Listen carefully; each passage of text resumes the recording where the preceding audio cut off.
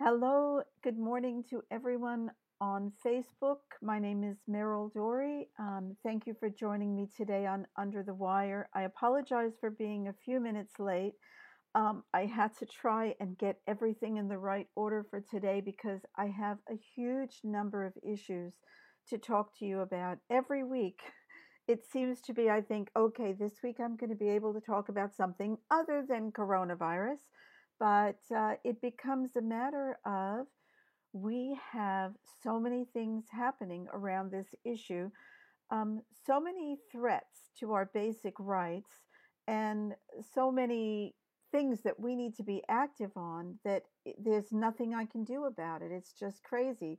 Good morning, Alexis. Good to see you here, and good morning to you, Adam, too.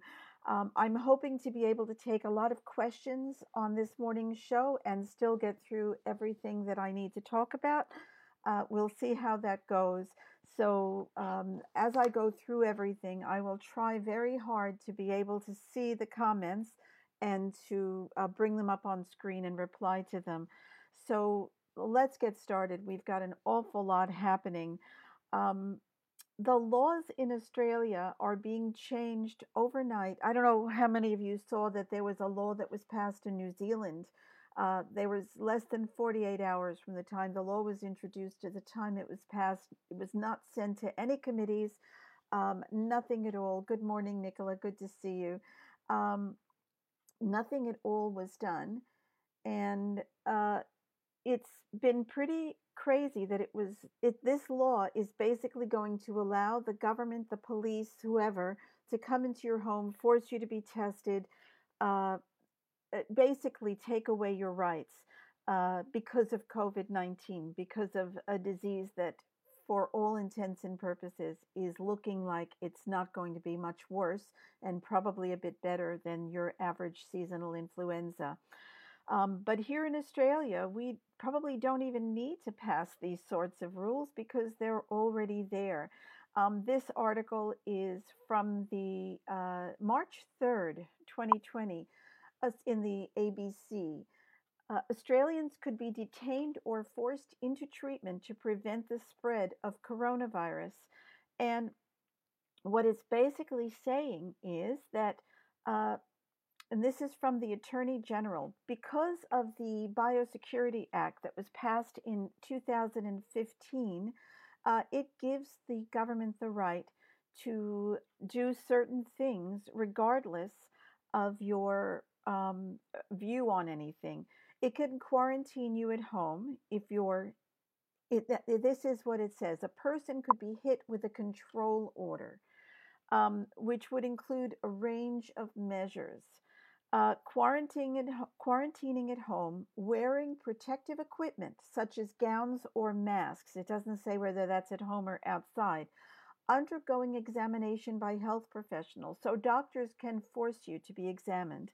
Giving samples for diagnosis, they can force you to give up bodily fluids. Forcing vaccinations or other treatments, and the control order can run for up to 3 months or be revoked earlier if authorities decided to lift the restrictions. So here in Australia, um, we, we already, is this serious? Sorry, I've just seen a comment here from Anne Diorio. Hi, Merck. Please, I need your advice on my daughter that is wanting to start a family, and the doctor is asking for up to date vaccination. Please help assist with this. Thank you. If you're looking for advice from Merck, I'm sorry, you've really come to the wrong place. So, what can be locked down under this? Specific areas could be locked down or isolated in a bid to control the spread of the virus. Um, there could be a declaration of what are called human health response zones. That would mean there are specific requirements for screening people going in and out of a zone. Now, this article was from March. We already have this happening in Australia. Borders are closed. People are being restricted. In Queensland, you can't move more than 50 kilometers from your home address. Otherwise, you're breaching the order. So we already have an awful lot of legislation that allows the government to do many things that prior to the COVID-19 pandemic, they were not able to do. And here is another piece of legislation that was passed on the 19th of February this year. And this is a move on order. This is Victorian legislation. This is from the state. So this legislation, and I have 3 pages of links that I will be posting after the Under the Wire is finished today to the top of the page. So you will be able to access all of these laws. Um, Belinda, I'm sorry, an act is a law. Once it passes in Parliament, it becomes an act. So yeah, it is a law. So at least according not according to common law. Um, yeah. Okay, Anna, that was what they call a Freudian slip. No worries. I thought you really were trying to address Merck. Do me a favor. I'm not going to give personal advice on here. Uh, by all means, send a request to the page, and I will get back to you. Okay. Uh, so in this Move On Act that was passed in Victoria in February 2020, it is basically an act to restrict the right of free citizens, free subjects of the crown. I'm sorry, Anna, I'm not going to give you personal advice. And yeah, you can wait until the show's over. I'm sorry. Uh, you can, it's basically meant to restrict your ability to protest. So it's giving the police broader powers to require a move on order. So the police can basically come up to you and tell you to move away and get out of the area for demonstrating or protesting about a particular issue, speaking, bearing, or otherwise identifying with a banner, placard, or sign, or otherwise behaving in a way that is apparently intended to publicize the person's view about a particular issue. Reintroduce strengthened exclusion orders. So, what they're basically saying in Victoria is that the Constitution of Australia is null and void in the state of Victoria. They are not going to abide by the rules of the Constitution because under the Constitution we do have the right to peaceful protest. It is a guaranteed right, and no state can overrule any of the sections of the Constitution. The Constitution, the federal government only has certain areas where they can be, I guess, listened to.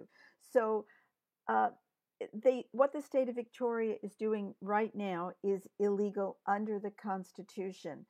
So, it's pretty crazy that that's going on. And we are having our rights ripped away from us left, right, and center. Now, here's something else. Bear with me a second. This is the federal government, the organization that we pay for, the representatives that we elect, and the people who have been telling us that we don't have the right to go out in public anymore for most reasons because they're trying to protect us.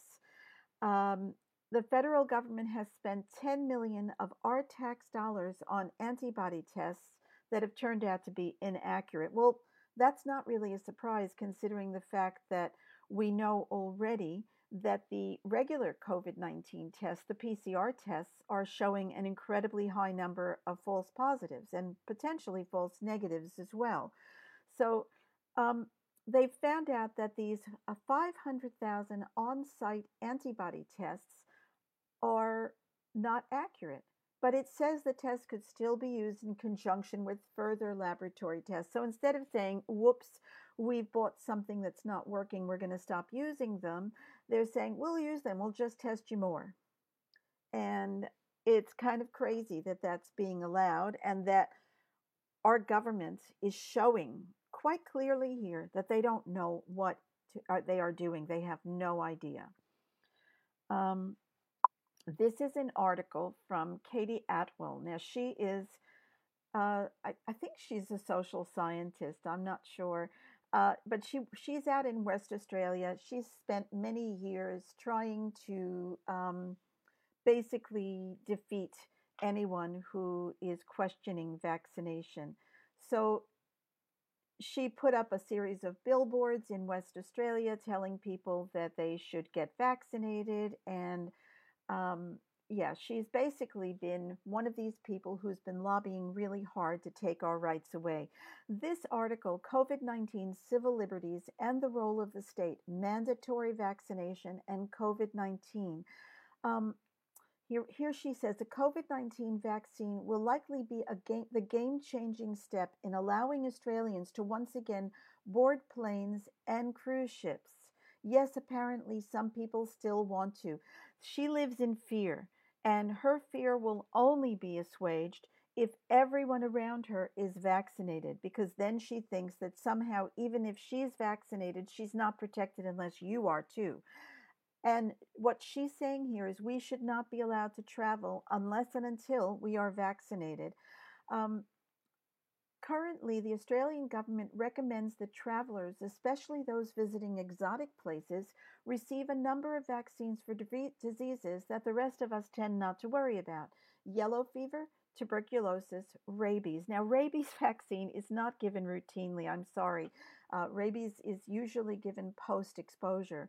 Uh, Tuberculosis vaccines, yeah, I guess some travel doctors recommend them. Yellow fever vaccine is not required, it's only recommended. Um, and the traveler must pay for them. A COVID-19 vaccine would need much stronger enablers. Strange choice of words. It's almost certain that the vaccine would be free, funded by the government, which means funded by you and me, but it may also be required as a condition of re entry to Australia unless there were medical reasons why the traveler could not be vaccinated. So if you leave Australia after the vaccine comes out, Katie Atwell thinks that you shouldn't be allowed back in.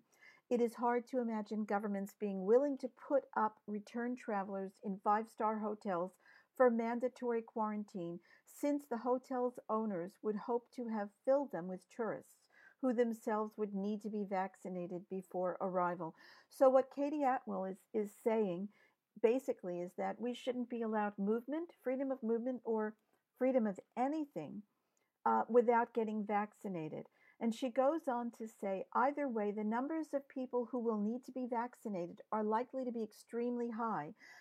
And then she says something that is an absolute lie, unscientific, not true. Vaccination works through the principle of community protection, also known as herd immunity, whereby extremely high levels of vaccination prevent the disease from getting a foothold and circulating. Vaccination does not work through herd immunity. Vaccination is supposed to protect the individual. And if it does not protect the individual, then it does not protect anyone at all. So, what Katie Atwell here is saying in a journal, um, with her, her degree behind her, is either untrue or simply, uh, misinformed. She is spreading misinformation as far as I'm concerned. And Julia, yes, Professor Cahill is taking her Irish government to court because there is no scientific basis for this COVID-19 pandemic. I am trying to get Professor Cahill onto Under the Wire, and I hope to do so sometime this week. I've seen her interviewed on a couple of different broadcasts, including on the High Wire, and she's excellent. She's really excellent. And she's someone who actually developed a vaccine herself. So you can't accuse her of being anti-vaccine, but she questions the basis of this entire pandemic conversation. Um, yeah, I hope someone takes her to court to challenge those views.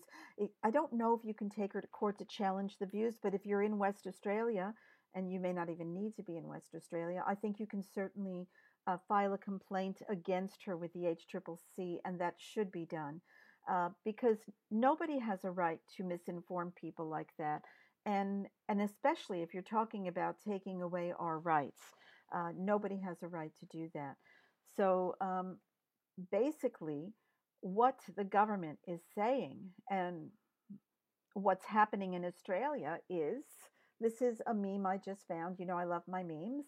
I can offer you security. I require only that you kneel. Now, see, that's going to be a problem. And that's exactly how I feel. The government is asking us to give up our rights in order for them to keep us safe from a disease that there is no evidence is going to be a killer of healthy adults or people who actually take charge of their own health.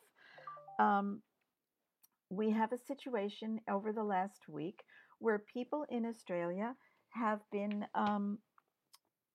sorry, not people, the football players, ARL and sorry, AFL and NRL. You can tell I'm a huge sports fan.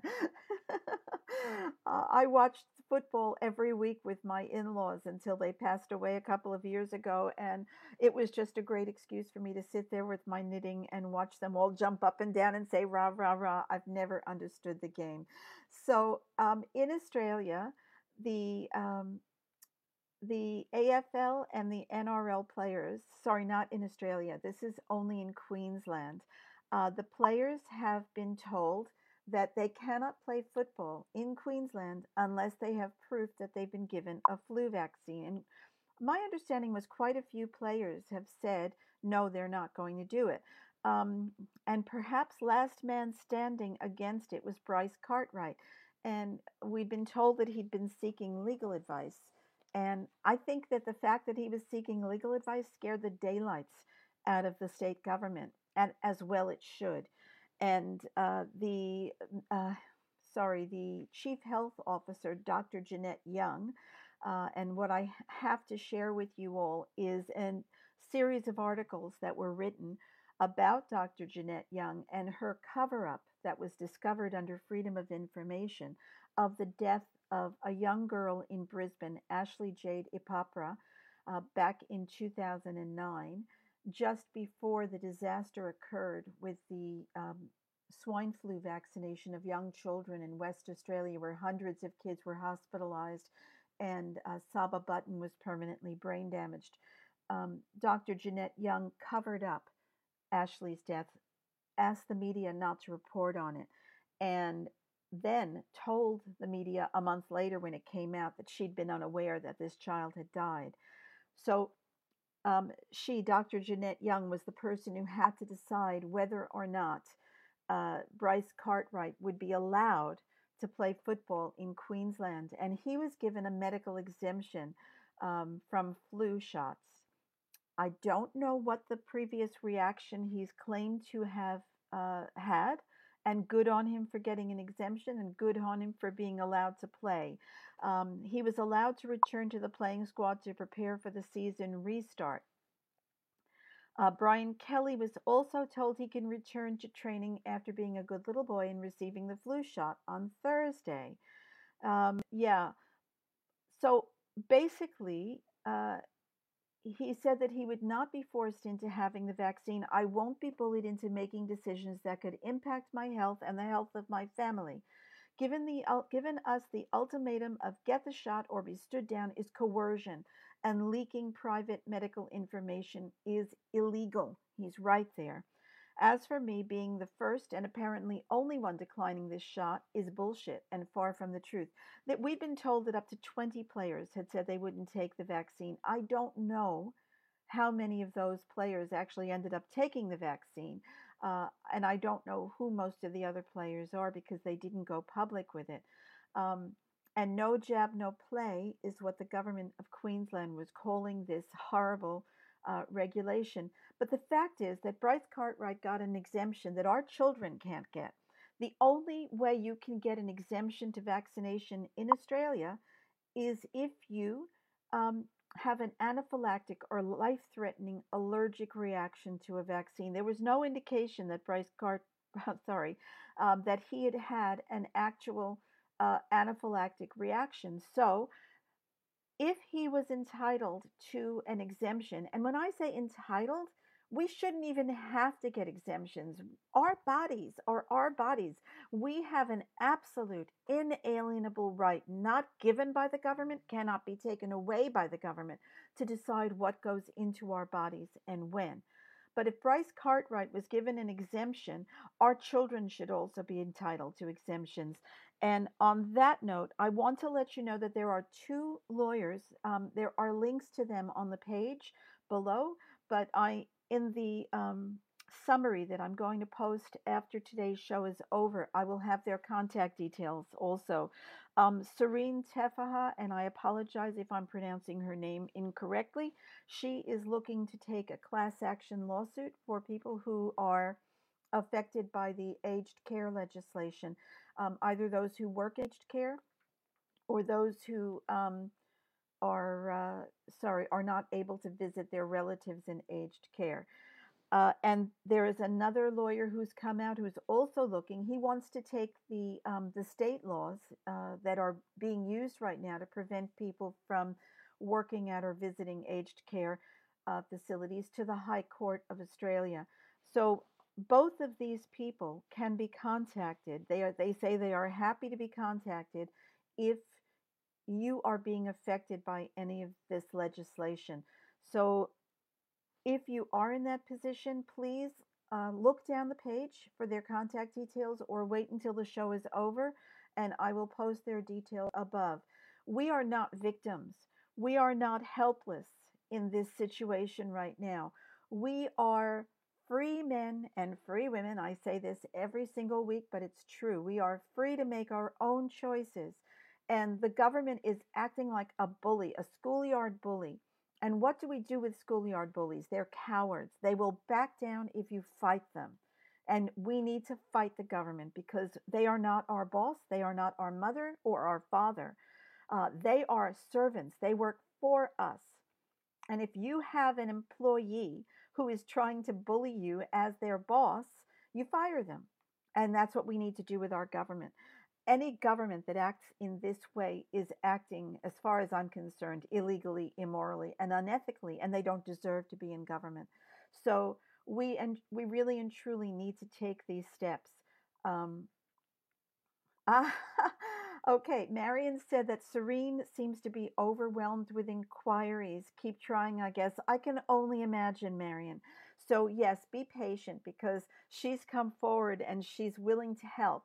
She not only is willing to help, she wants to help. So, I mean, the AVN cannot recommend or not recommend either of these lawyers, but the fact is that they've come forward and it's a great place for us to start. So, if you're trying to get in touch with them and they're being flooded with requests, just be a little patient. They'll get back to you. Um, Sharon says, time for someone to do that research paper on what has changed in health outcomes for the residents and workers in aged care. Now, I think it was last week, it may have been the week before, that I showed a table on Under the Wire from the NNDSS, which is the National Notifiable Diseases Surveillance System. And that shows the notifications for influenza in Australia for every year since 2001. And mass vaccination for the elderly started in 1997. And there were some points where the push was made much stronger. And the rate of notifications for influenza, and you can go to the NNDSS website and find this information yourself or look back at Under the Wire. But the more vaccinations that we had in the elderly and then in young people when the vaccination came on for infants and young children and young adults, the more vaccinations Australia used, the exponentially, the more the incidence or reported incidence of influenza increased, and it increased exponentially. It went from several hundred cases to tens of thousands to hundreds of thousands of cases. So, if we're looking for the evidence that the flu vaccine is either safe or effective, there is none.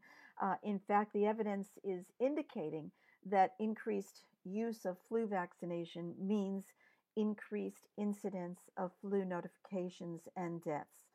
Um, Flu vaccinations for aged care residents were done in April this year. I thought it started May 1st, but that may just be when the legislation started. Okay.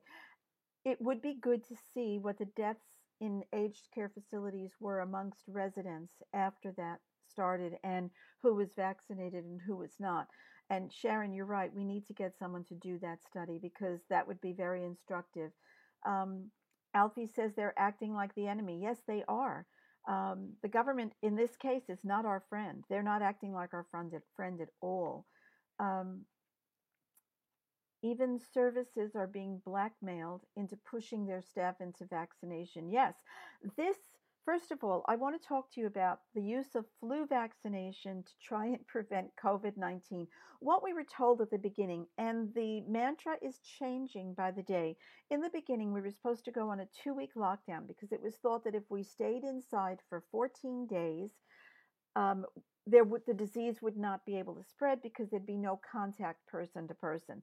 So the reason for that lockdown was to prevent our hospital system from being overwhelmed. It was afraid that we would have thousands of people showing up at the emergency departments and no way to take care of them. So we went into lockdown for 2 weeks to prevent that from happening.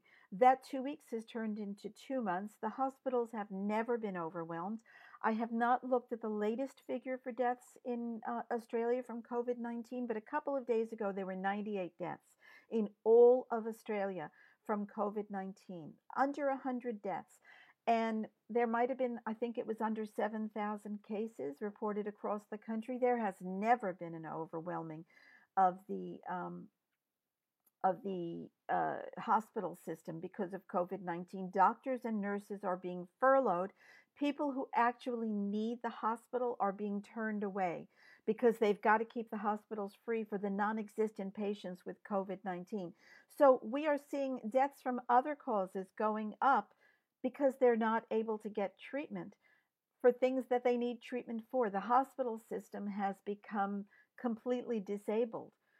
It was pretty disabled to begin with, but it's become completely disabled because of COVID 19. And what we're seeing is that this lockdown situation is becoming indefinite for absolutely no reason. The government is saying, we don't care if you go bankrupt. We don't care if you lose your job. We honestly don't care about you as people, as individuals. The rate of suicides, the rate of domestic violence are all going up like crazy. Deaths from despair are going to, uh, make deaths from COVID 19 look like a walk in the park, and every death is a tragedy. But there are some deaths that are preventable and some deaths that are not. And these deaths from despair are absolutely preventable. The government is completely destroying the country. And that is not the role of a government.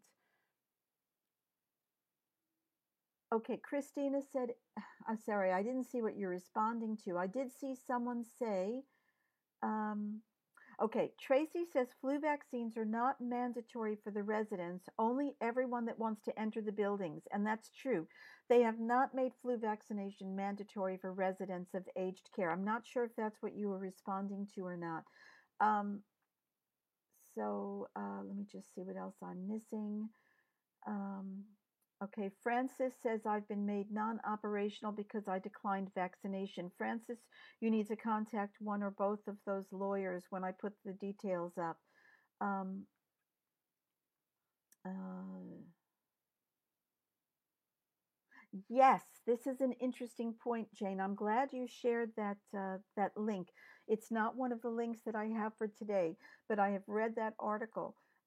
Apparently, there is a link between deaths from coronavirus and receipt of the flu vaccination, which is not at all surprising. Um, 2017 to 2018, the Department of Defense in the United States did a study, and I've shared that study several times, showing that people who get vaccinated against influenza are 36% more likely to contract one or more coronaviruses. And COVID 19 is a coronavirus, which makes this whole push for flu vaccination curious. Not only is it nonsensical because you can't prevent coronavirus with influenza vaccinations, you can't even make the disease less symptomatic. Uh, the studies are showing that you can make the condition worse. And this article from the Gateway Pundit that Jane Hanlon shared actually shows that there is a correlation between people who died from coronavirus and people who'd received the seasonal flu vaccine. And that correlation, I don't know if this particular article covered this or not, but in Italy, almost all the deaths that occurred in Italy occurred in people who were quite elderly. And Italy had just introduced a new flu vaccine for the elderly that was increased antigen. It was much stronger. And the death rates in their elderly people were shockingly high. And that correlation was not looked at when they examined why these people were dying of coronavirus. Were they dying of coronavirus, or were they dying because they got the flu vaccine, which increased their risk exponentially of dying from coronavirus?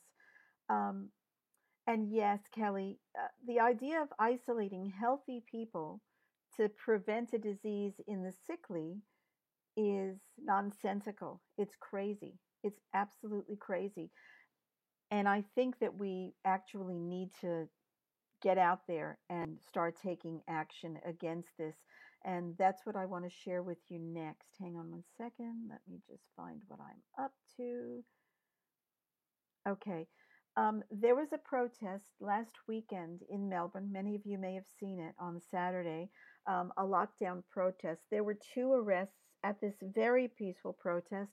The police, as you can see them lined up in front there, the police stood there and watched for about an hour and a half. And then, towards the end of the protest, when it was breaking up, they went and arrested one person who was speaking Thanos and another person who had also been speaking. Um, I think they accused them of being the organizers of the protest. Again, this is Victoria. Victoria is basically criminalizing the right to protest. I believe this video here shows Thanos being arrested, and the police came from behind him, and he said that he was grabbed gently, but I swear to God, it looked like they broke his neck. It was quite frightening to see. And what they did was, when people tried to protect him, the police pepper sprayed the people. Why am I telling you this? Am I telling you this to scare you? No.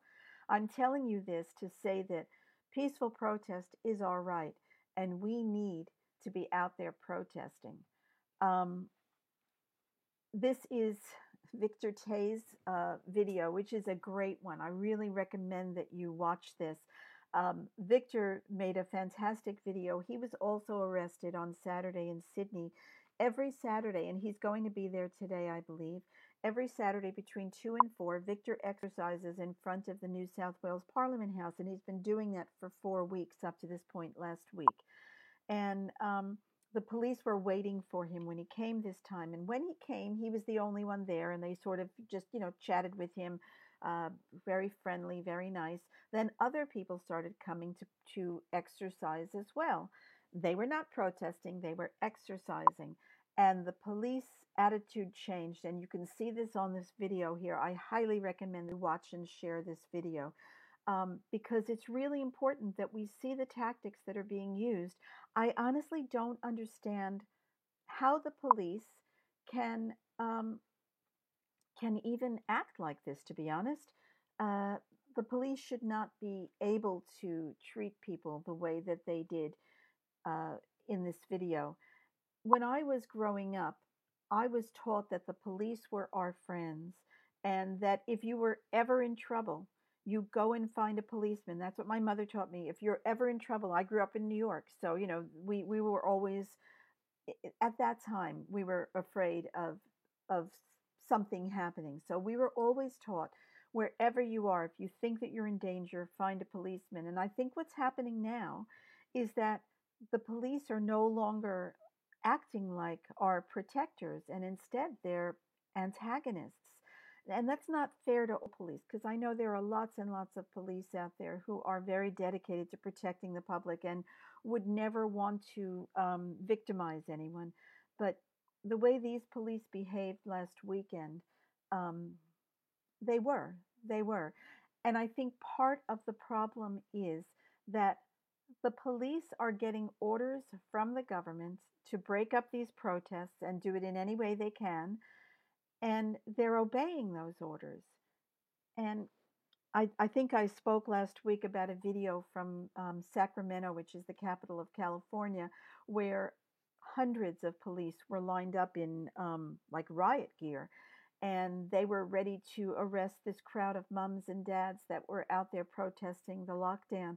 And one person got up and started talking to the crowd and of policemen, and he was an ex-military person and a medical doctor, and as he talked, the policeman started turning around and walking away, and by the time he finished talking there was not one policeman left there, because police are people. They've got families in most cases. They are, kind fathers, kind mothers. They are people who care about other people, and they have to learn to separate illegal, immoral orders from what their role is to serve and protect. I don't know if Australian police take an oath to serve and protect, but certainly American police do. Okay, Tristan is sharing a link for the Brisbane rally, and that sort of preempts what I'm going to go to next. There are rallies on May 30th across Australia. These have been organized and they are dependent on you turning up.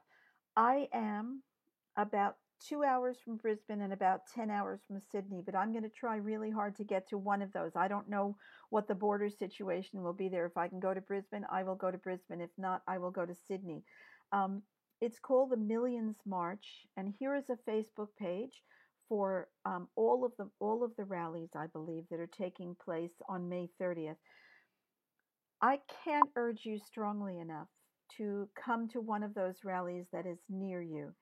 Um, and it's so important that you do that. It is so important that we stand up and have a voice, but it is also important that we support each other.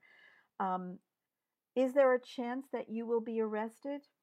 Maybe, but there are instructions um, about how to behave and how to act to minimize the risk of that. Did Martin Luther King get arrested multiple times? Yes, he did. Was his campaign of nonviolent protest successful in the end? Yes, it was. If we want our children to live in a better world, if we want our children not to have to kneel to the government, not to be in fear of the government, then we need to speak out and do this now. So I can't urge you enough to please go to one of these rallies that's closest to you. I'm just going to go over some of the comments because there's so many of them coming in now.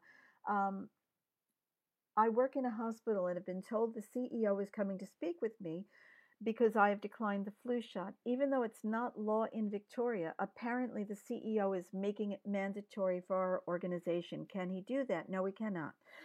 Without legislation, he can't do that. What I've been told is that if there is an aged care facility that is attached to your hospital, then they are extending that. I don't know if that's your situation, but if you work in a hospital without aged care, then I don't think you have to worry about that. What I would do is simply ask the CEO, could you please provide me with the legislation that allows you to require vaccination against any disease for someone who is an employee of the hospital. And if they can't provide that, then you just respectfully say, thank you very much for your concern about my health, but I will decline. And if he insists after that, contact Serene or Nathan Buckley, because it's time that we all started taking legal action. And I believe, I'm not sure, but I believe that you can do this at this point with no cost. You'd have to speak with them first, but I think it's a no win, no pay basis. Um, yeah, it's awful. The government in Italy preying on the more vulnerable. They're not really preying on them. It's just that the information they had at the time was wrong, just like the information the Australian government had at the time was wrong. Um, I think that the lockdown situation is what's the illegal thing. That's the preying on people. And we need to make sure that we don't let the government get away with this. Thanos, I'm sorry I pronounced his name Thanos. It's Thanos. He's the person who was one of the two people that was arrested in Melbourne last week. And I saw him speaking, and he was lovely. And there was no reason to arrest him. As I said, the crowds were breaking up at the time. Um, so, yes, Kelly, people have forgotten their own intelligence. I personally don't go to doctors unless it's for a broken bone or a life threatening event, car accidents. And I've got to tell you, I'm exactly the same. Medical doctors have shown that they excel when it comes to acute things, acute circumstances like broken bones, like car accidents, things like that. But when it comes to anything chronic or anything related to actual health, um, drugs and vaccines and most medical procedures are not safe. And we can see that in the statistics. It's amazing that the whole country has been locked down for under 100 deaths from coronavirus when basically 100 people in Australia die every day from medical error and adverse reaction to properly prescribed drugs. Okay, Tristan again has posted. Sorry, it's not coming across. I've clicked on the link, but it's not coming across. Oh, that's because it's so big. Okay. There is a very large link on the right hand side. Well, not on the right hand side. Sorry, in the comments section from Tricky Tritty. With the information on the Brisbane rally on May 30th, and he has asked that as many people as possible copy that and pass it on. And I will repeat that request, please. Let's spread this information. That brings me to something I want to tell you. Every single day, without exception, probably I get 30 to 40 videos shared with me saying, please watch this, please watch this. And they're different videos. And I know that every single one of them is worth watching. I simply don't have the time to watch every video. So what I've started asking people to do is, have you shared this video on your own Facebook page? Because people share it with me and with the AVN. It's not just me personally. It's the AVN page or No Compulsory Vaccination page asking me to share the video. And as much as I'd like to share every video, I won't share it unless I've watched it. But if you share it on your page, on your personal page, and people watch it, I will eventually see it and I will share it after I've watched it. I just don't have the time to share everything. So please, if you're sharing something with me, make sure you've shared it on your own page too. Yes, Victor Tay's Facebook page is knowing your rights, not know my rights, knowing my rights. And his website is, no, it's not knowing, it's exercising. Sorry, exercising my rights is his Facebook page, and his website is exercisingmyrights.com. So yeah, Victor is incredible. He really is. He's young, but he is fearless and just one of the people that the movement really needs. So, yeah, just doing their job. I'm sorry, Alfie, it didn't work for the prison guards at Auschwitz, and it does not work for the police here. If doing your job means victimizing citizens who you are supposed to protect, that's not doing your job, and you shouldn't be doing it. It doesn't matter what the government tells you. If the government or your superiors in the police force are telling you to turn people into victims, just say no. That's not your job. Um, so yes, and Nicola has shared the Millions March Australia link. I will also be sharing it at the top of the page. Kelly says, we're raised to be afraid of the police for good reasons. Now, I was not raised that way. I really wasn't. Maybe it was different in the United States. I don't know. I was raised to respect the police, and I was raised to look up to them, and I was raised to go to them if I had a problem. Um, yes, Marion says, police are there to serve us, not dictate. And that's right.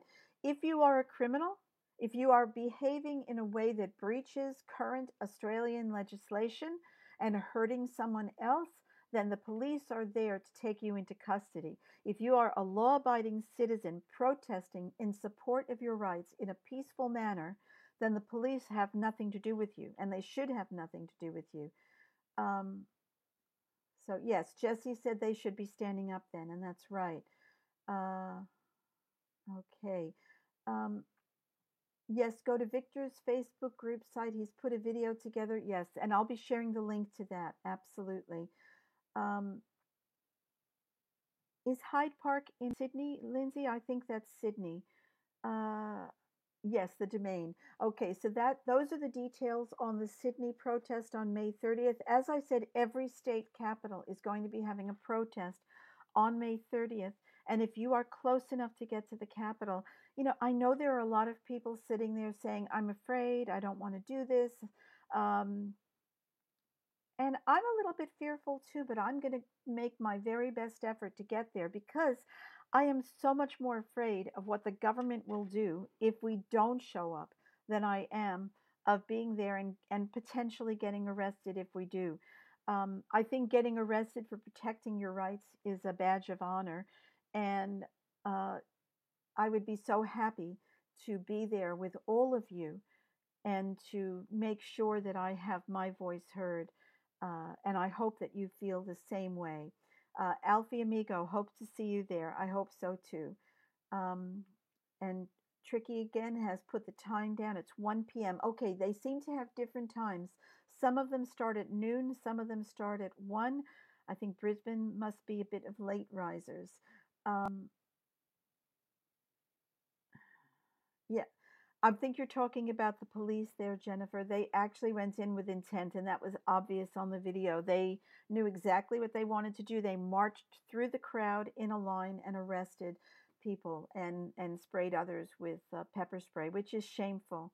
Um, so, yeah. To quote Greta Thunberg, how dare they?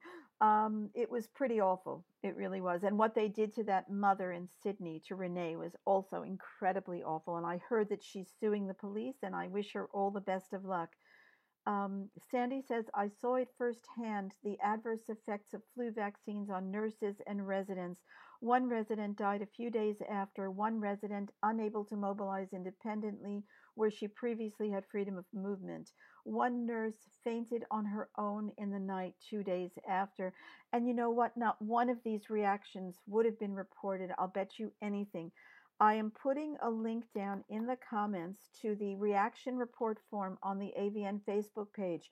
This is not only a place where you can report reactions to us, but it has a link to the Therapeutic Goods Administration. What we'd like to ask everyone who knows anyone who's reacted to a vaccine, please get them to fill in that form with as much detail as they have. If they don't have everything, that's fine. But these reactions need to be reported. The government can still get away with claiming that vaccines are safe and effective because the people who are affected by them are not reporting it. They think only the doctors can, and that's not true. You can report this. Um, okay, I'm being asked to highlight a bombshell video from an Irish researcher. Is that Dr. Kale? I think her name is. If it is, she was amazing. She was absolutely amazing. Yeah, Lindsay says being arrested versus being enslaved for the rest of our lives. And yes, that's true. And Adam, I thought of you when I saw this because Adam has put all sorts of different things on the back of his car. This is outside of a Bunnings. I don't know if that's actually on the car. It's been photoshopped in, but it says no one should be allowed to drive again until there are no fatal accidents for 14 consecutive days. Then we can slowly begin to phase in certain classes of people to begin driving again, but at only half the posted speed limit. Hashtag safety. And yes, it is. When you look at that, you think, well, that's just crazy and ridiculous, but it's no different than what's being done now. Um, Absolutely no different. There are so many comments here. I can't get to all of them. I'm sorry. Um, Mezzi says, I'm in Victoria, just been advised from my child's primary that when school returns, parents are not allowed on site, have to drop off at the gate and front door of school and will be locked in.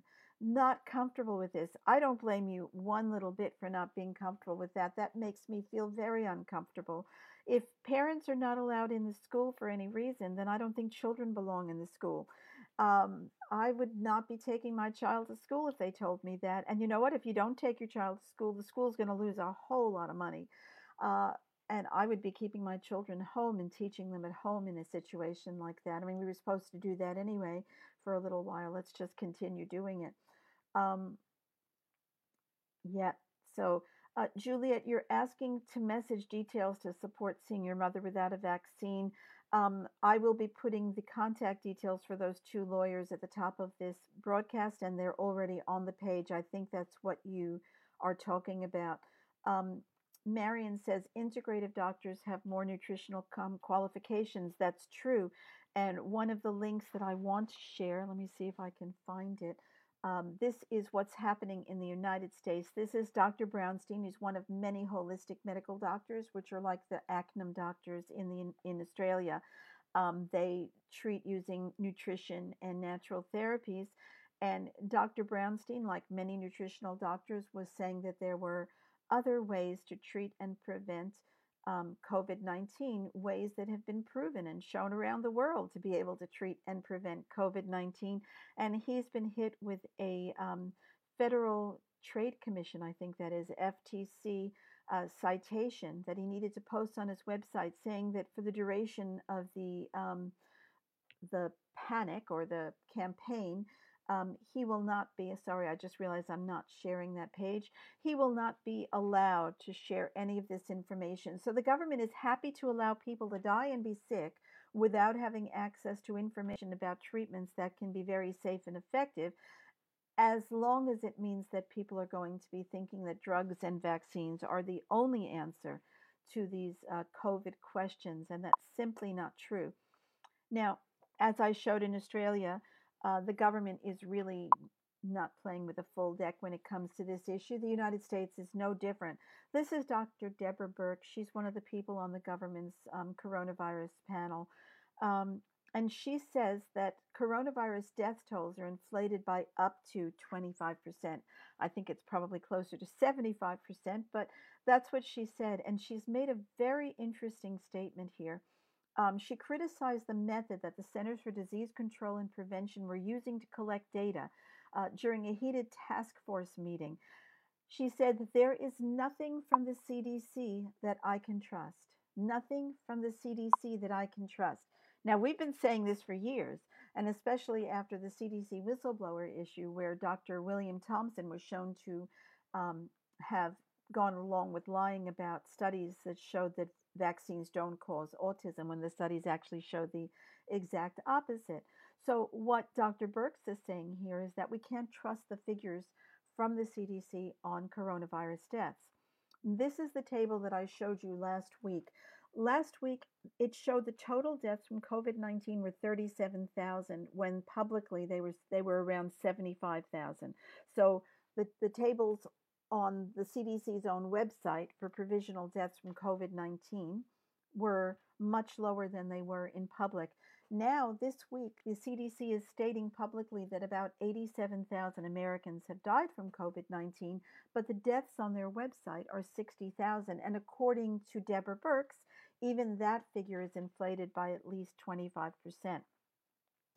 There was an interview with some health official in Pennsylvania just last week on television, and she openly admitted, she said, if there is someone who is on hospice care with cancer and they are dying, they only have days or potentially weeks to live, and when they die, their blood is tested and there is evidence in their blood of a coronavirus infection, their death certificate will state that they died from coronavirus. So, openly stating that fraudulent methods are used to bulk up the deaths from coronavirus. How many of those 60,000 deaths that are stated on the CDC's website as being caused by coronavirus were actually simply deaths where a patient was diagnosed post-death and coronavirus was found in their bloodstream but had absolutely no relation to their death? I would say the majority. I think that the majority of people who are stated as having died from coronavirus either died from an underlying condition, and in Italy, which had the highest level of coronavirus deaths in the world, they say that 99%, this is the government, the Italian government, 99% of those whose death certificate stated COVID-19 actually died with 3 or more comorbidities, so other conditions that could have caused their death, but the deaths are put down as COVID-19. So I think the majority of these COVID-19 deaths were not COVID-19 deaths. And of those deaths, I think a lot of them were actually iatrogenic, otherwise caused by doctors through the use of ventilators, which killed a lot of people. Between 80 and 90% of the people who were put on ventilators died on ventilators. Um, Sandy asks, who is advocating for aged care residents when the home is on lockdown? Nobody. Their families can't see them. And if they can't see them, how can they advocate for them? There is one thing that I was told, and that is that you are perfectly within your rights as a relative of a person living in an aged care facility or aged care prison, as I'm thinking of them now, to go and take your relative out for the day. You may not be able to go in there and see them, but you can go and take them out for the day.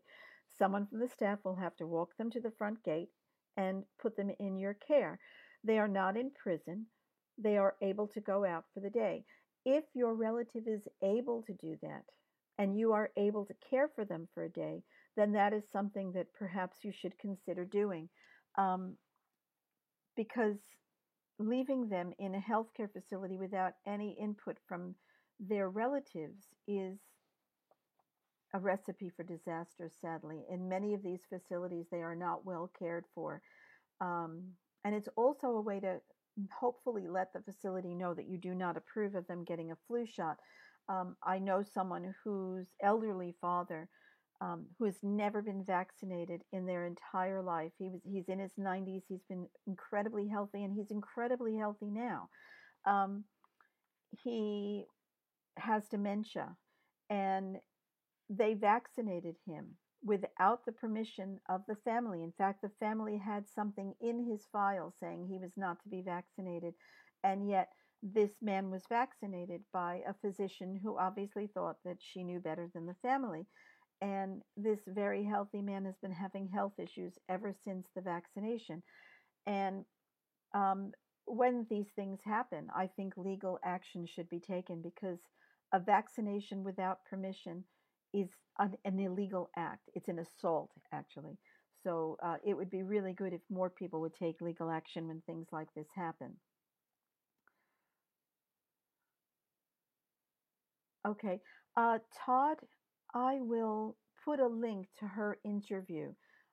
There's two interviews. She was on the High Wire this week. Professor Cahill was on the High Wire this week. And then there was another interview with another Irish um, online journalist, which is the one that I saw. I haven't seen the High Wire yet. I haven't even had time to watch the High Wire, which I try and do every week. So I will share both of those links to Facebook after today's show. I promise I will do that. Um, Please listen to Dr. James Chestnut on Facebook, who talked a few days ago about comorbidity. COVID 19 doesn't kill, comorbidity does. Could you possibly share a link to that interview? That would be really good if you could, Di. Thanks a lot. Um, so, I want to talk to you a little bit about the use of masks. I don't know how many of you have been seeing people out wearing masks when you went outside. I've seen the occasional person.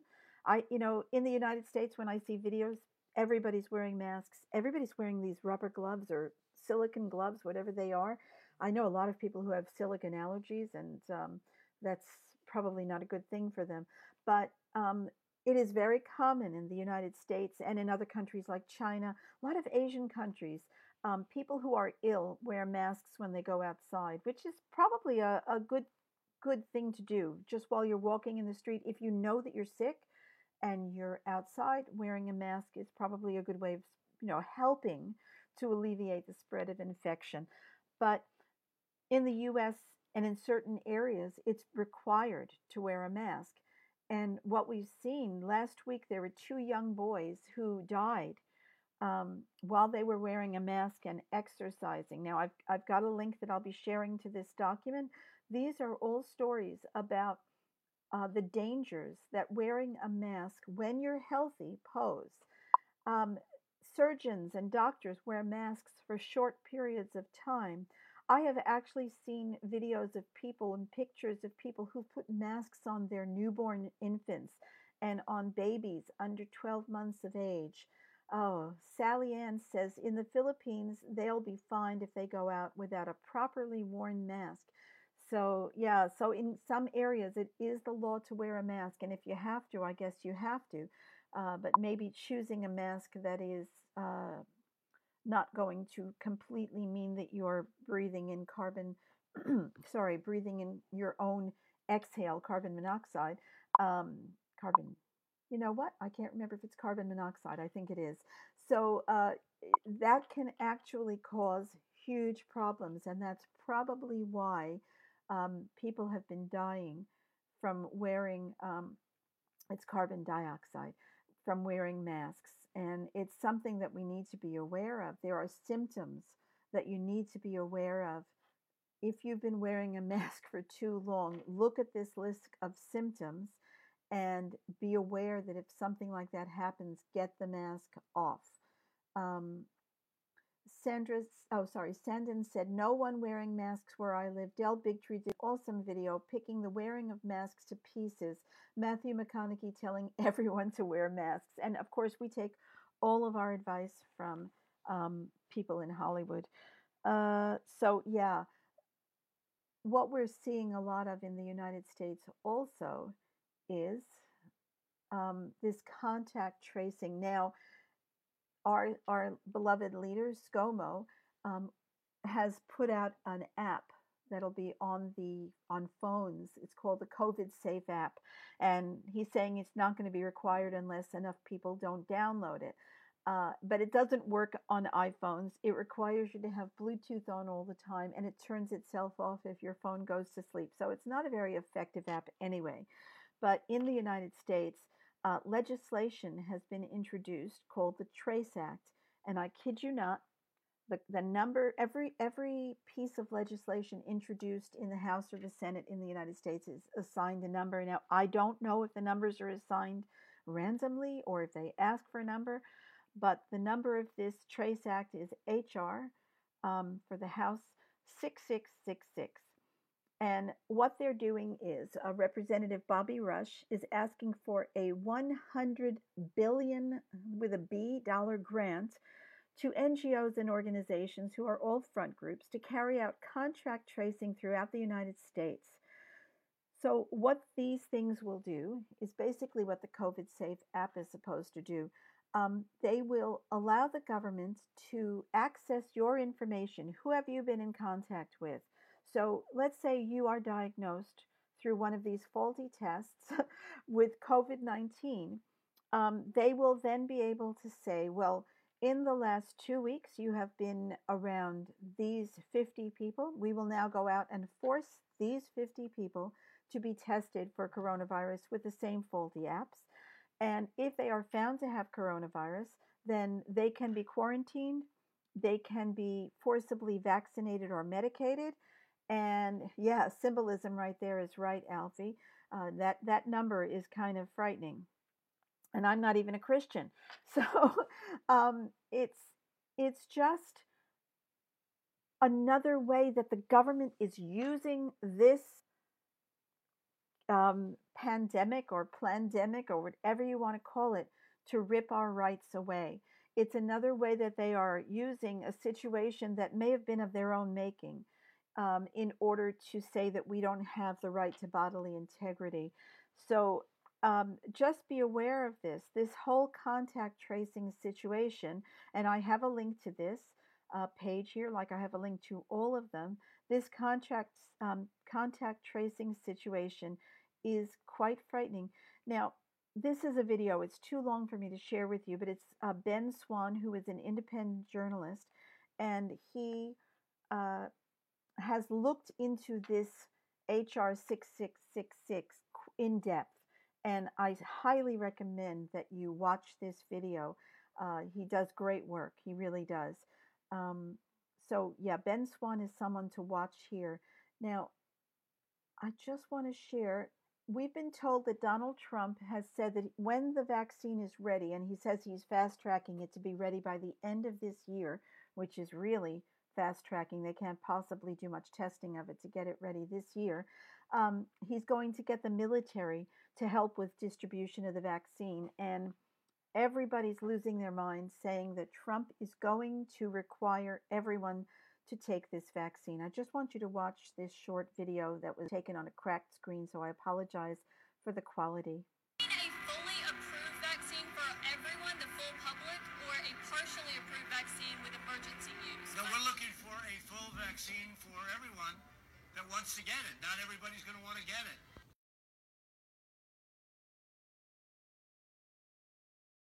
Okay, so did you hear him there? We're looking for a vaccine for everyone that wants to get it.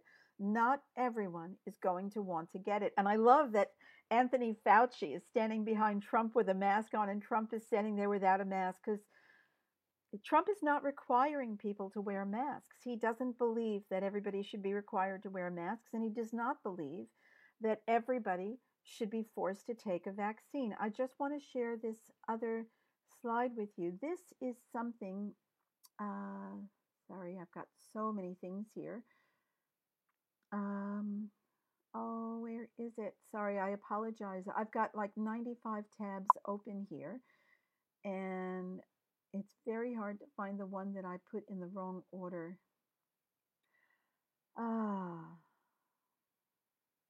Sorry, I can't find it, but I will share the link to it. It is a link of Donald Trump's tweets in about the 5 to 6 years before he became president, before he won the election, about vaccination. Donald Trump has a long history of questioning the safety of vaccines and questioning the necessity of vaccines as well. And I don't believe, me personally, I don't believe that his election has changed his mind one bit. He has not made this an issue, and it's been really difficult for him to make it an issue with the COVID-19 pandemic on. But he is running for reelection. If he wins, I believe it will become an issue because he won't have to run for reelection again. There's a strict two-term limit for vaccinations. Sorry, vaccination on the brain, obviously. There is a strict two-term limit for presidency in the United States. All right, let me just look at some of these comments. Meryl, I made a comment previously about a huge amount of money, $50 million, being given to Telethon Kids Institute to test interferon as a preventative, to go in and do preventative treatment on all contacts traced from infected people. That's pretty crazy. Interferon, they used interferon for a lot of different things. It's used in cancer treatment, but as far as I know, it's also, I think it might be a pooled blood product, and it has known side effects. So to use it as a preventative simply for people who've been exposed to someone who may have tested positive for COVID-19 using an inaccurate test is the height of insanity, and forcing it on people, as the government has said they are planning on doing. This is another reason why we all need to get out on May 30th and tell the government that we do not consent. Yes, Stephen, everyone who wants to get it, as Trump said, doesn't mean everyone is going to get it. And that's true. If you want a vaccine, get a vaccine. If you want more than one, you can have mine too. But Trump is not saying that he is going to require vaccines. Scott Morrison has talked about requiring vaccines. Katie Atwell in WA has talked about requiring vaccines. And I am saying, keep your hands off my damn body, all right? I'm not going to take your vaccine. It doesn't matter what you do. You can jail me. You can fine me. You can arrest me. It doesn't matter. I am not taking a vaccine. I do not consent. And I think we all who believe that we should have the right to bodily integrity should be saying exactly the same thing. Stephen says, yeah, Trump's is tops. He's the best president the U.S. has had in a generation. Don't tell anyone, Stephen, but I happen to agree with you. He's not perfect. I hate his environmental policies, but as far as standing up to the man, standing up to the corporate interest, there's been nobody like Trump for ages. And I pray that he will stand up to those people who are trying to make vaccinations compulsory and to use this coronavirus outbreak as an excuse to take away our rights completely. I'm hoping that he will do that. So Sharon Bailey said HIV AIDS treatments in early days. Were they using interferon for that? I just remember AZT. But yeah, I know they use interferon for a whole lot of different things, and it does have a long list of side effects. Yeah, Sandan says, and mine never had a flu vaccine, never had the flu. And that's been the experience of so many people. Yeah, Scott Morrison. He's been such a disappointment to me personally as a prime minister. I thought he'd be stronger in supporting rights. He ran on that. He ran on that when he ran for prime minister, well, when his party ran. Um, so, yes. Kelly says if you want to become an RN, you must be fully vaccinated. There are ways around the vaccination for your practical work, Kelly, but try getting a job without a vaccine, even though the law does not state that you need to be vaccinated. A lot of hospitals are discriminating against people. And that's the thing with this whole vaccination issue. It has become acceptable discrimination, acceptable segregation. We went through this in the 60s with the civil rights movement, that neither segregation nor discrimination should ever be allowed. And now we have the government openly supporting both segregation and discrimination. And it is, okay, it is something that has made Australia turn from a democracy, an egalitarian democracy, to a fascist dictatorship, which is what it is now. And I dare anyone to tell me it's not. Penny, I hate the way he talks with a smirk. I want to slap it off his face. Let's not get violent. We don't support violence here. But certainly, he is not showing respect for the people who have elected him. He is also a public servant. He works for us, and he needs to understand that. My friend is a midwife and was forced into vaccinations. Okay, nobody is forced into vaccinations. No matter what the government is saying, there are ways that you can handle this. And I'm not in that situation. I can't say what happens if I lose my job and I can't pay bills. But what happens if I take a vaccine and I'm permanently injured? I can't pay bills then either, and nobody's going to take responsibility for me. So I need to take action to protect myself. If I feel that I'm at risk from a vaccine or that a vaccine should not be forced on me, then it's up to me to stand up. And as we've seen, there are lawyers out there who will help protect you. I don't know if your friend sent a letter to the hospital. We shared several My Will letters that can hopefully be used to help with this. We are not victims. We are not helpless. We are strong people who need to stand up and feel our strength. And yeah, this is before we all started to campaign. I understand that. And that's why I think that knowing your rights is so important. And knowing that you have alternatives to everything is also incredibly important. So I'm sorry that your friend was put through that. I really am. And I just think, Penny, this is live, not Memorex. So, and that's okay, because I know that feeling so well. Sometimes when I see some of these people up there, Anthony Fauci for one, Bill Gates for another, I do want to smack them silly. But I realize that that violence is never an answer to anything. So I try and control those emotions. So yeah. Now, speaking of those emotions, I want to share another short video with you. So just bear with me a second. I'll get that up here. When my staff arrived at the office in Salisbury East, they found this stuck to the door of the office. Now, I think I'm a pretty tolerant kind of person, but everyone has their limits. And when it comes to the anti-vaxxer movement, that's where I draw the line. So I'm recording this message to let people know that whenever these get stuck to my office, this is where they're going to go.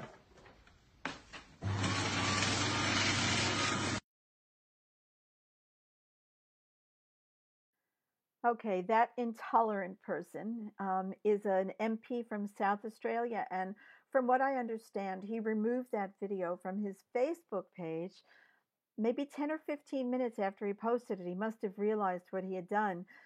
But luckily, yes, he's the member for Right. Blair, forget his surname now. If somebody remembers it, please let me know. And he obviously realized that he shouldn't have done that. That was a really wrong thing to do, and it does not show tolerance at all. And we are getting handouts of that exact poster. It says that I nearly died after a vaccine, but I still can't get a medical exemption. And that is the situation.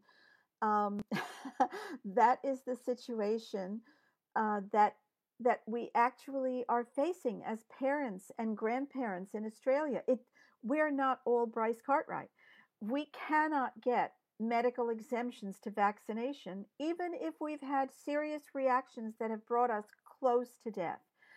So that representative, that MP from Wright in South Australia, when he shredded that paper on Facebook publicly, he was not saying that he disagrees with people who oppose vaccination.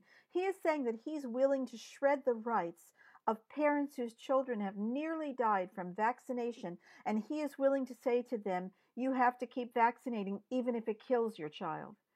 And he needs to be held accountable for that. He needs to be defeated in the next election, and he needs people in his electorate to go and visit him or to call him if they can't visit him because of this stupid lockdown. He needs people in his electorate to call him out on that. No empathy. Absolutely, Anna. He showed no empathy whatsoever. And as someone who has spent years, first of all, as the mother of a vaccine injured child myself, but as someone who has spent years and spoken with literally thousands of families whose children have either been permanently injured or killed by vaccines, I can tell you that my stomach turned when I saw him do that. No, he doesn't need more vaccines, Alfie. None of us need more vaccines. What he needs is to learn where his heart is and to attach his brain to his heart somehow, to find that channel that connects the heart to the mind. And yes, Sharon, it was a very symbolic gesture to shred the rights and voices of the damage done by the government's policies. Every child who is injured or killed by a vaccine has had that experience because the government has not taken responsibility to either test vaccines and make sure they're safe or to accept that the treatments and preventatives that they have approved without ever testing them are killing and injuring people in Australia. Yes, Penny, that MP should resign. I agree with you. We should not have to beg for permission to refuse a vaccine, and we should not have to be a famous sports star in order to get an exemption. We shouldn't even have to ask for an exemption. When I moved to Australia, I didn't have to ask for an exemption to vaccination. If I wanted to vaccinate, I did. If I didn't want to vaccinate, I didn't. If I wanted to choose one vaccine over another, I could. That right has been taken away from us, and that is something that needs to change. In 1998, the AVN lobbied federal parliament to bring in the conscientious objector clause. We did so with the help and support of the Australian Greens Party, Senator Bob Brown, and every single independent in parliament at that time. Today, our independents are absolute wusses. The Greens Party comes out completely in support of mandatory vaccination, of nuclear power, of GMOs. I mean, what the hell? So we have had a complete change, and we need to bring these people back in line and make them realize that they're there to represent us, not the other way around. Tracy said that was disgusting. I felt he was trying to erase all of us that have been injured by their toxic crap. And that's exactly right. He's saying you don't have a voice. I'm not going to listen to you, even if you are my constituent, and it is my obligation to listen to you. And if you have a child who's been injured by vaccines, I'm putting you in the shredder.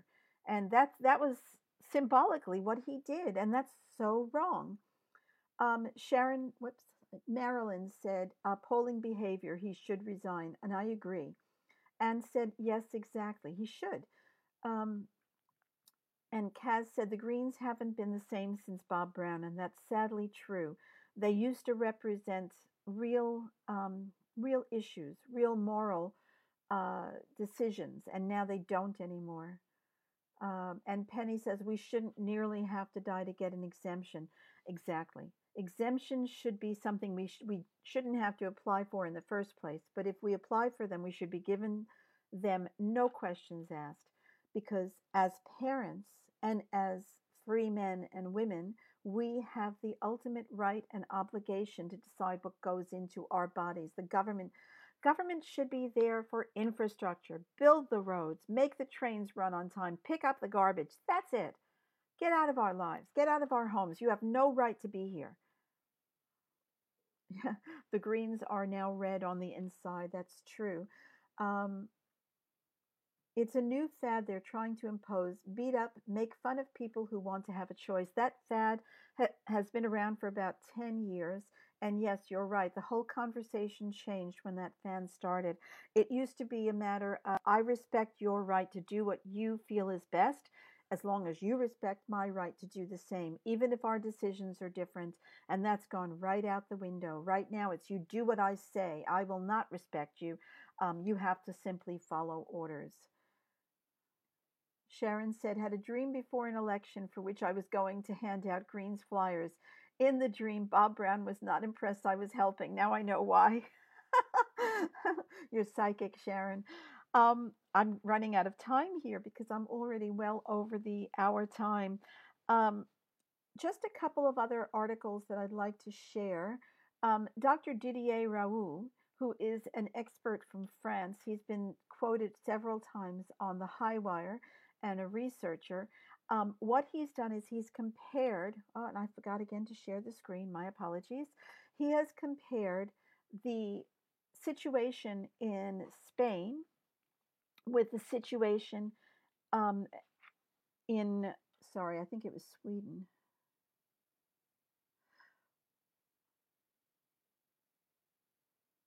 Oh, okay. Sorry. My apologies. It was all in Spain. He compared workers who were locked down in Spain, so people who couldn't go to work, with people in Spain who were able to go to work. So I guess essential workers. And he found that the lockdown did not work. The people who were going to work, going out of their houses, getting out, doing their jobs, they had fewer infections than the people who were locked down in their houses and not allowed to mix with other people. And that makes a lot of common sense when you think about it. It makes a lot of sense. Yes, I did talk about Dolores Penny, and I will share the link to her, at least one, if not two, of her talks. She was on the High Wire as well.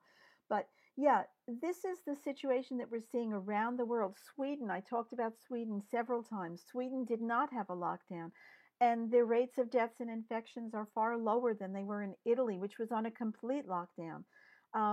South Korea, I think, did not completely lock down. Japan did not completely lock down. And many of these countries had a better experience with COVID 19 than countries that went on total lockdown. And that brings to mind, what is informing government policy? Are they simply monkeys following what some chief monkey is telling them to do? Are they using this? Are they trying to learn from what they're doing? When they saw that other countries did not have problems, even though they didn't lock down, did they say, well, maybe we should change what we're doing? No, they did not. When they saw that people were using intravenous vitamin C, zinc, and hydroxychloroquine and completely curing coronavirus, even in people who are at death's door, did they say, well, maybe that's what we should be doing? No, they did not. They stopped doctors' ability to prescribe these treatments because they would rather people die, apparently, than actually use a treatment that is not making billions for the pharmaceutical industry, that is safe and effective. So this is what is happening, but have no fear. Let me find this article. I need to make sure that I do not ever have this many tabs open at one time, because it makes it nearly impossible for me to find anything. There was a great article that I know I had a link to, and now I can't find it. But I did, however, find the tweets from Donald Trump that I wanted to share earlier. It is an article about, and I will share it with you when I can later on. It said that anti-vaxxers are winning the battle on Facebook. And what this article said, it was in Newsweek. So I will share the link to that. Newsweek found that pages that question vaccination, they called them anti-vaxxers, even though Facebook is suppressing them, even though they are being throttled like crazy so that people can't find them unless they already have a link to them. They are more successful at sharing information with people who are questioning. So this is not just speaking in an echo chamber. People who come onto Facebook with questions about vaccination, they are finding the pages that have information, not government approved information, but actual information, and liking it a lot more than they're liking the official government and medical mantra. So it shows you that people are not stupid. The government treats us like we're mushrooms, but we're not. We are not stupid people. We will know the difference between lies and truth.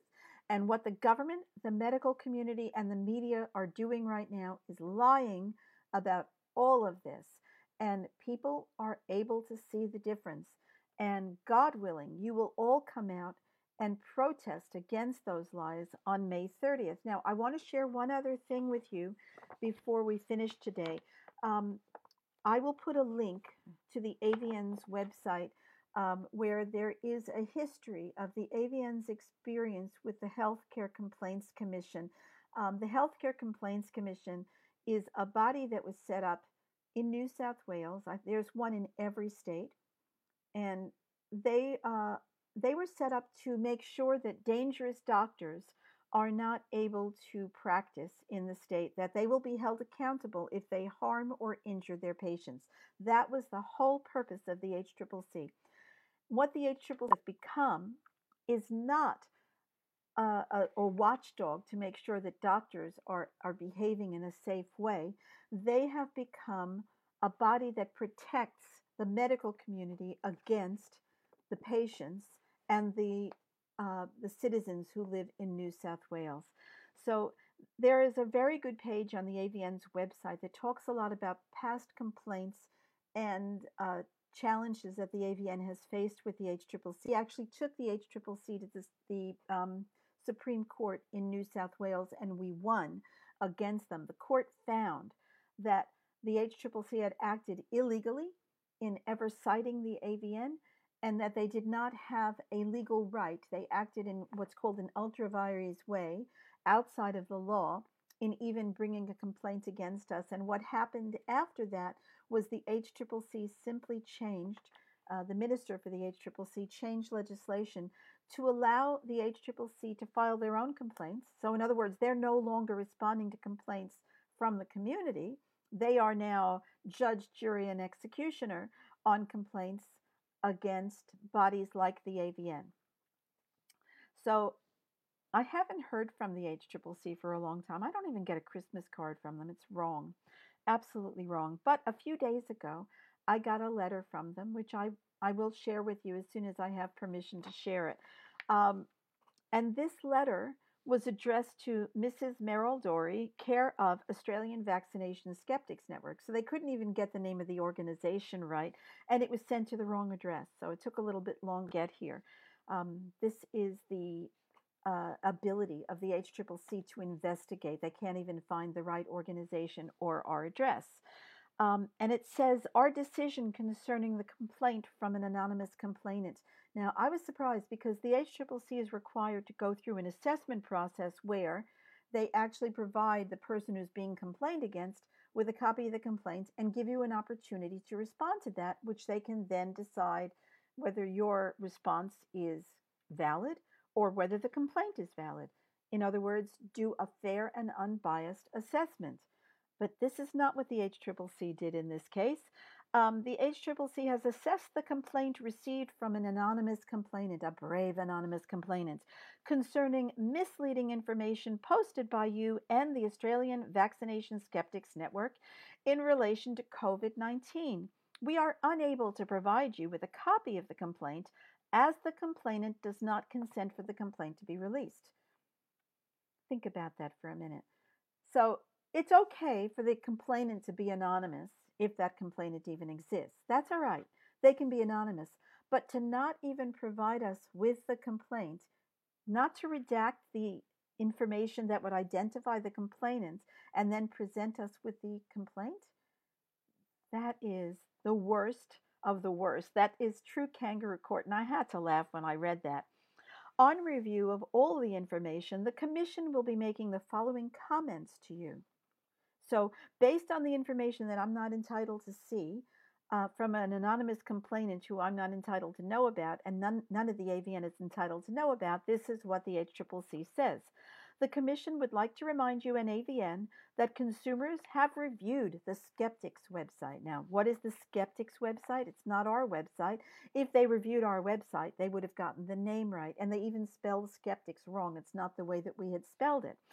And have raised concerns about your portrayal of viruses and misleading and inaccurate comments about how long COVID-19 can survive on plastic, glass, etc.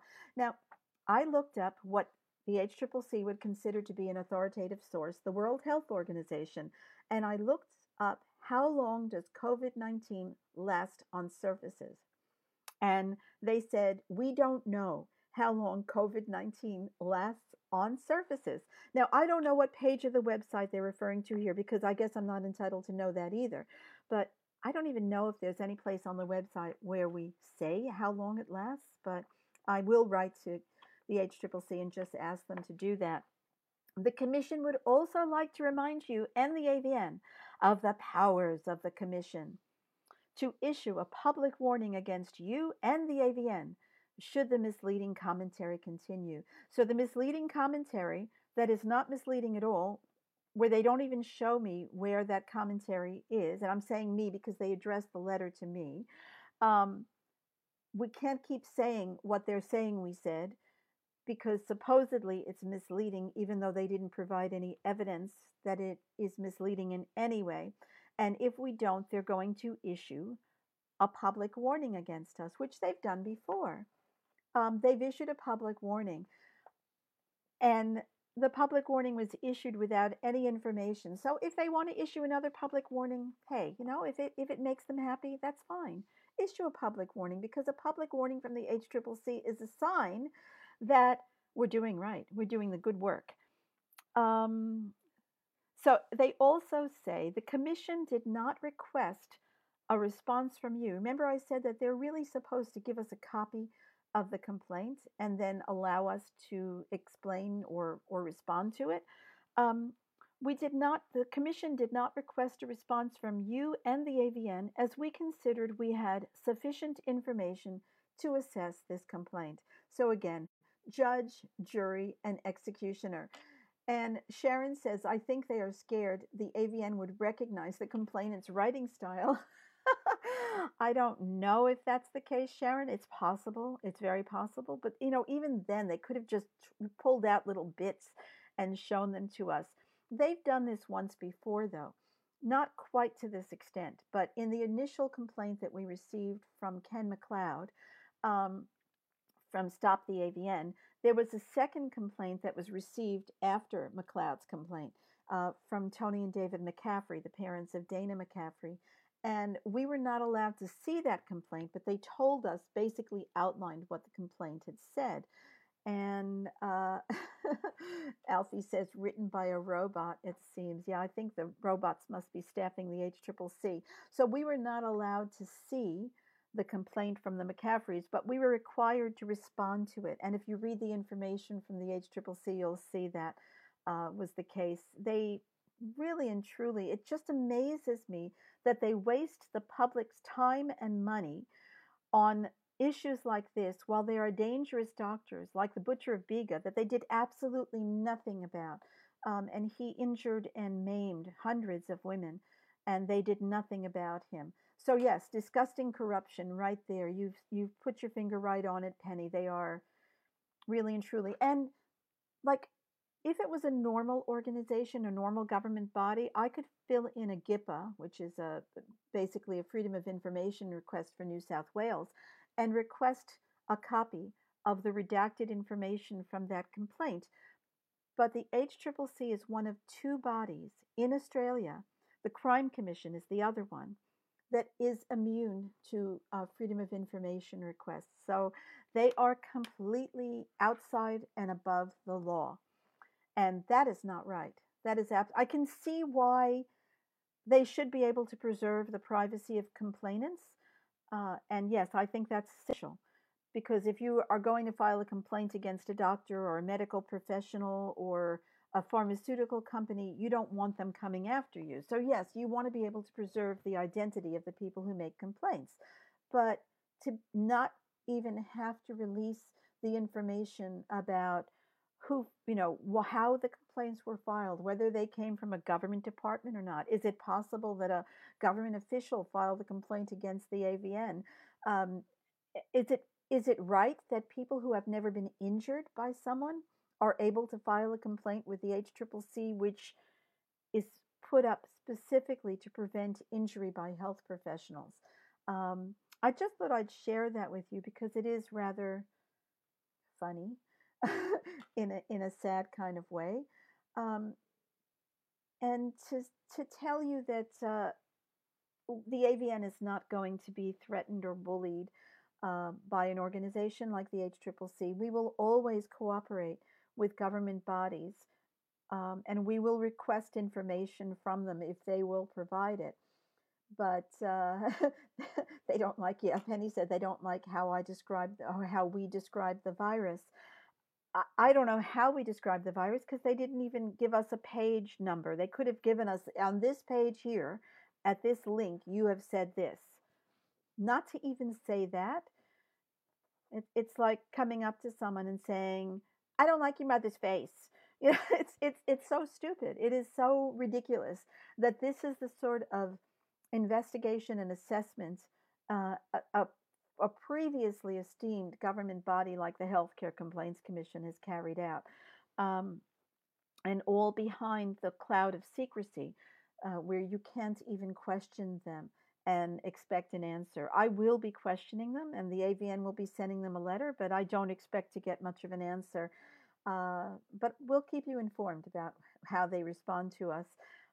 And yeah, this is the height. This is the way the government fights against people who question them. Yeah. Sharon says they can't describe the virus, so good luck trying to do it yourself. It's true. This virus was only first talked about on the 31st of December, 2019. Uh, it was not until February that they actually had a test for it, I think. And even since then, the tests have shown to be incredibly inaccurate. As I said before, that antibody test, $10 million was spent on antibody tests that don't work. So does the HCCC know any more about this virus than anyone else does? Do they know any more about how long it lives on various surfaces, and how can a virus live on a surface when a virus is not alive in the first place? There are lots of good questions, and they're not providing any good answers. So it's one of those things. Yeah, harassment. That's exactly what it is, Jane. Government harassment to waste our time and cause undue stress, but they don't. They are wasting our time. Just reading that letter was 2 minutes that I'll never get back in my life. But it doesn't cause us any stress because, quite honestly, we're over them. We are over the HCCC, and we are over the government departments that are trying to tell us what to do, how to live our lives, how to stay healthy, when they themselves can't do anything right. They are inefficient, corrupt, and just basically don't know what the heck they're doing. So, yeah, yeah, as a member of the public, I do not believe it was served up in bat stew. That's the coronavirus. And that wet market in China, where they're saying that was, ground zero for coronavirus, they never have served any bat soup in that market. It's a wet market, which I didn't understand what that meant when I originally heard it, but it's a fish market. So wet markets are creatures that live in the sea. And last I heard, there are no bats that live in the sea.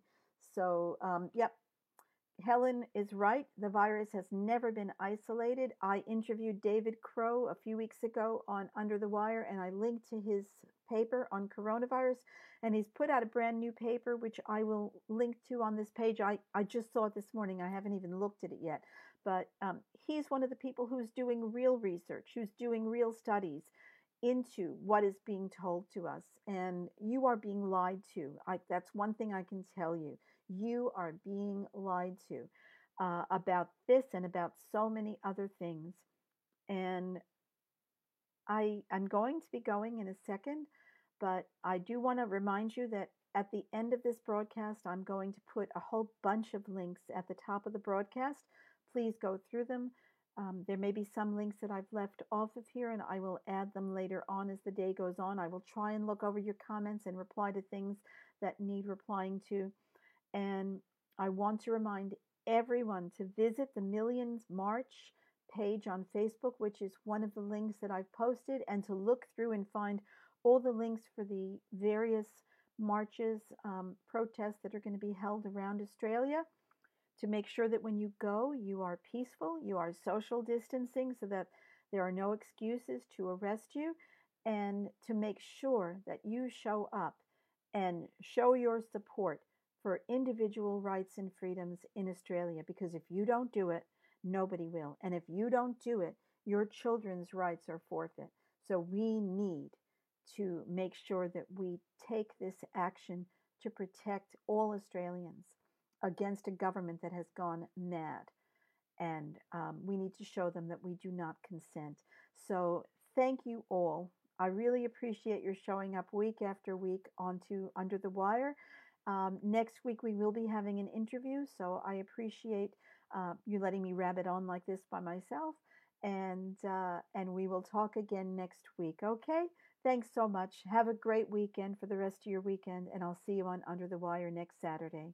Bye bye.